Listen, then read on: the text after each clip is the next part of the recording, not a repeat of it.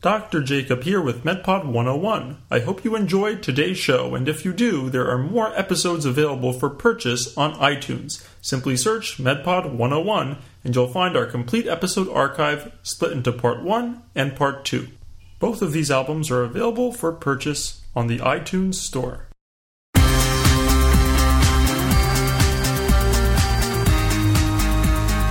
Hello and welcome to MedPod 101 podcast. Listening to this podcast is like making a wrestle with your best friend with no clothes on. Very fun. Dr. Jacob here today with an episode on hyperkalemia. Kalium means potassium, so hyperkalemia means too much potassium in the blood. The suffix emia is derived from the word hemia, and hemia means blood. So hyperkalemia, too much potassium in the blood. A normal potassium ranges from 3.5 to 5 milligrams per deciliter. Mild hyperkalemia is 5 to 6, moderate is 6 to 7, and severe is greater than 7 milligrams per deciliter, or any changes on the EKG. As you'll see, symptoms of hyperkalemia are primarily EKG changes in terms of cardiac toxicity and actually lead to cardiac arrest.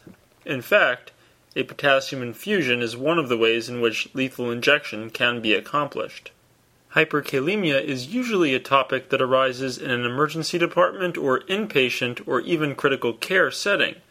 Rarely, however, outpatients will be walking around with some condition that causes their hyperkalemia, and if there are EKG changes that are characteristic of this, or blood work that shows this, and these tests happen to be done on an outpatient basis, then the patient needs to be contacted as soon as possible and asked to show up at the emergency room. Of course, the severity of the patient's problem depends on how mild, moderate, or severe the hyperkalemia is. Now let's get to our case presentation. Hola, Dr. Jacob. Today I brought with me my uncle Jesus. He has bad diabetes and he's on dialysis. He ate some potato chips that wasn't part of his diet or something, and now he's not feeling too good.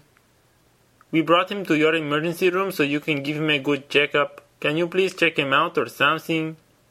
Okay, he's been on dialysis for how long? Oh, it's been many years now. He knows he shouldn't eat no potato chips or nothing, but he couldn't help himself. He got loose in the 7-Eleven. Are there any particular symptoms besides just generally not feeling well? No, doctor. He just feels really crappy. Actually, he told me that he's having some, not chest pain, but he feels like his heart skip a beat from time to time, just since he eat these potato chips or something. Okay, so generalized malaise, meaning not feeling well, and palpitations. How long has this been going on for? Oh, it's just been maybe 6 hours. Any other medical problems in your uncle? Oh no, doctor, he's right here, you can ask him yourself, but there's nothing. Okay. And any fever, chills, cough, night sweats, nothing like that? No, doctor, I told you, nothing else going on. He has no problem except his diabetes, and he's actually been taking his medication for this one. Okay, the physical exam in a patient with generalized malaise and palpitations, as this patient has presented, really should be thorough because there's no localizing findings on the physical exam except possibly something coming from the heart. So you want to check the vital signs, looking for fever, looking at appropriate blood pressure, and you probably want to do a very thorough cardiopulmonary examination. In this patient, however, vital signs are normal, as is the cardiac exam, except for the very occasional ectopic beat. Because we know that this dialysis patient has eaten something that he shouldn't have, it could be probable that the potassium contained in whatever he ate hasn't been eliminated, especially if he's missed dialysis lately. Let's ask him about his dialysis schedule. Jorge, have you been keeping all your dialysis appointments regularly? Yeah, doctor, but sometimes I can't get a ride to dialysis. Today is Saturday and I should have had one on Friday, but I missed my ride to the dialysis center, so I had to skip this one or something. It's actually really common that for whatever reason a patient misses a dialysis appointment and then develops hyperkalemia after that. This is why we're asking. On the other hand, a patient could still develop hyperkalemia by eating the wrong foods, even if he makes all of his scheduled dialysis appointments. Let's send some lab work. Let's get the EKG right now, stat, and we'll also send a stat Chem 7 panel. Actually, let's make that a Chem 10 because I want to include electrolytes like calcium, magnesium, and phosphate, which aren't routinely done in the Chem 7, which is the basic chemistry profile. We want to expand it a little bit to a Chem 10, sometimes called a renal panel. Doctor, now like the EKG has come back, what do you think of this? It looks kind of like the stuff I studied in trigonometry class, like a sine wave or something. Okay, let's pause and talk about the EKG's changes that we see in hyperkalemia. As we mentioned, the primary symptom is cardiac arrest, a symptom that is best avoided. You can pick up the EKG changes of hyperkalemia before a patient goes into cardiac arrest and then treat the hyperkalemia. You see what's called peaked T waves on the EKG. That's T as in Thomas, peaked T waves. The T wave usually has a nice round top, but when it starts getting a nice pointy top, it's called a peaked T wave. As soon as there are symptoms on the EKG, we classify that as severe, regardless of what the value of the potassium is, and we treat it. So peak T waves are the first sign of hyperkalemia seen on the EKG. As a hyperkalemia worsens and the potassium gets higher, you see more and more frequent ectopic beats. Eventually you see a widened QRS complex, and then you'll see what's called a sine wave. This is just like the sine of trigonometry, where it's basically an oscillating waveform. This is the precursor to cardiac arrest. When you see the sine wave, the patient needs to be treated very, very urgently.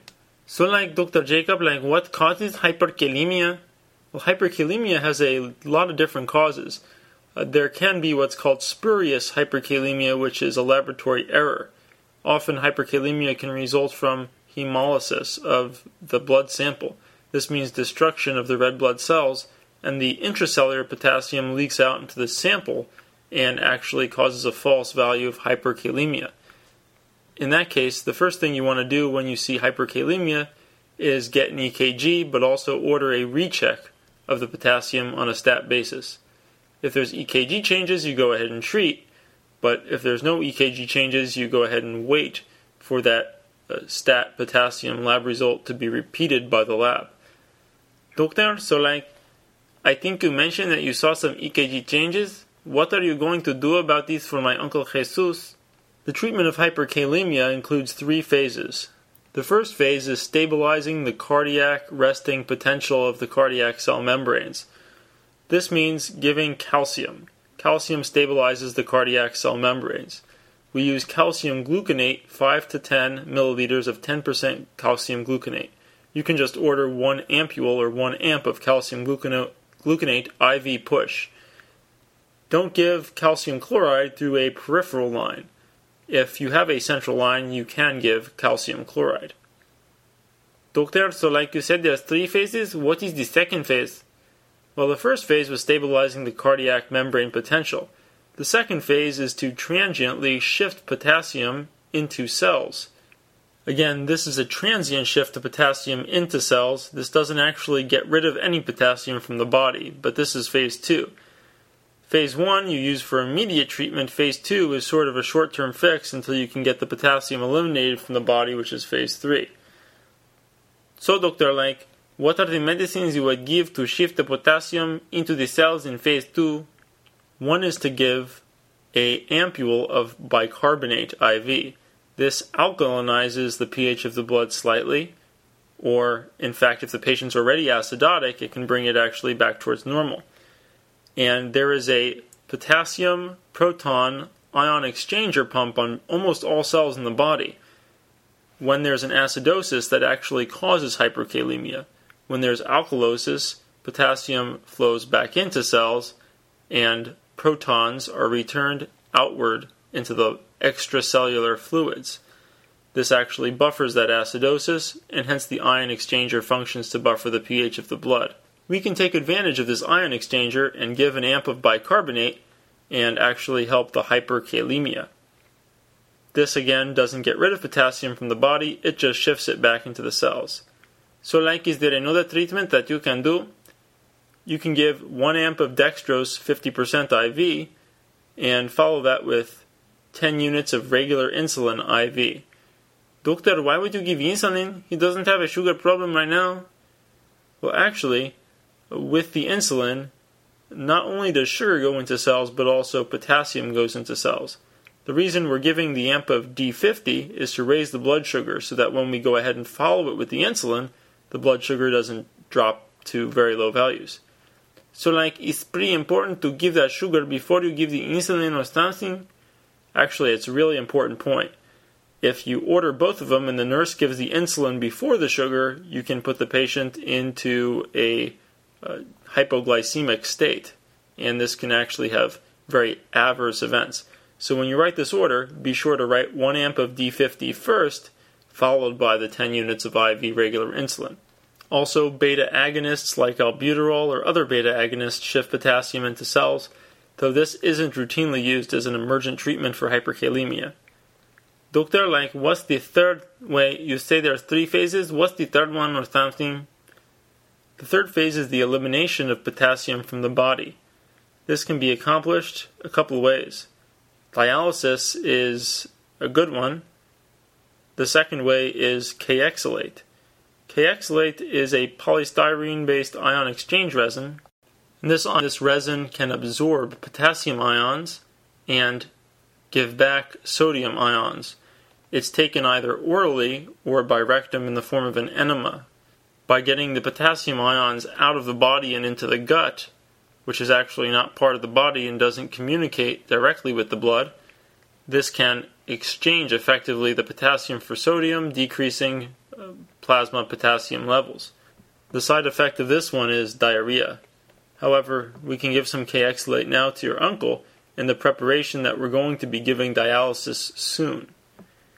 Doctor, what else can you use?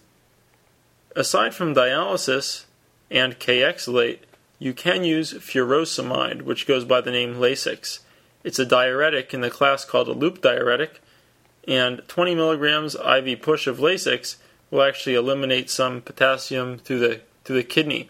But unfortunately, in your uncle's case, because he has no good kidney function left, we won't be able to use Lasix. Instead, we'll just use dialysis. But we can also give some Kayexalate while we're waiting for the dialysis team to arrive. Doctor, how can I prevent my Uncle Jesus from having this problem in the future or something? Better than treating hyperkalemia is avoiding the problem in the first place. Make sure that all patients with renal dysfunction have low potassium diets. And remember that medications like ACE inhibitors and spironolactone can cause potassium retention. It's good to periodically monitor potassium in patients that are receiving potassium supplements and watch for hyperkalemia in patients with any type of acidosis, either metabolic or respiratory. So does my Uncle Jesus need to be admitted to the hospital or something? Actually, yes, I think he does. And he'll need to be admitted to a monitored setting, meaning a setting where there's an EKG monitor and somebody who's able to watch that monitor and call a doctor if there's any changes. Oh, look, the lab has just paged me and your uncle's potassium is 7.5. Wow, it's a good thing we treated him. Let's review the treatments one more time. The first phase is the antiarrhythmic to stabilize the cardiac membrane, and that's calcium gluconate, 1 ampule IV. The second phase is shifting potassium into cells, and that's 1 amp of bicarbonate IV and 1 amp of D50 IV, dextrose 50%, followed by 10 units of regular insulin IV push. Remember to give the sugar before the insulin. And the third phase is to eliminate the potassium from the body. Dialysis is possible only in patients who have dialysis access, such as a tunneled dialysis catheter or an arteriovenous fistula suitable for dialysis. Without those, dialysis may not be possible, at least not until a line can be placed which is suitable for accomplishing dialysis. The next option would be Kayexalate and also furosemide, the diuretic. Well, that does it for today's episode. I'm Dr. Jacob with MedPod101.com. We'll see you next time.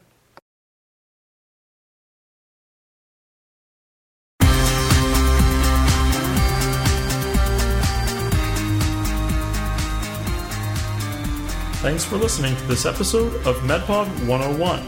If you enjoyed the show today, there are more episodes available for purchase on the iTunes Store. Search MedPod 101 and you will find our complete episode archive split into parts 1 and 2 available for download as albums on the iTunes Store.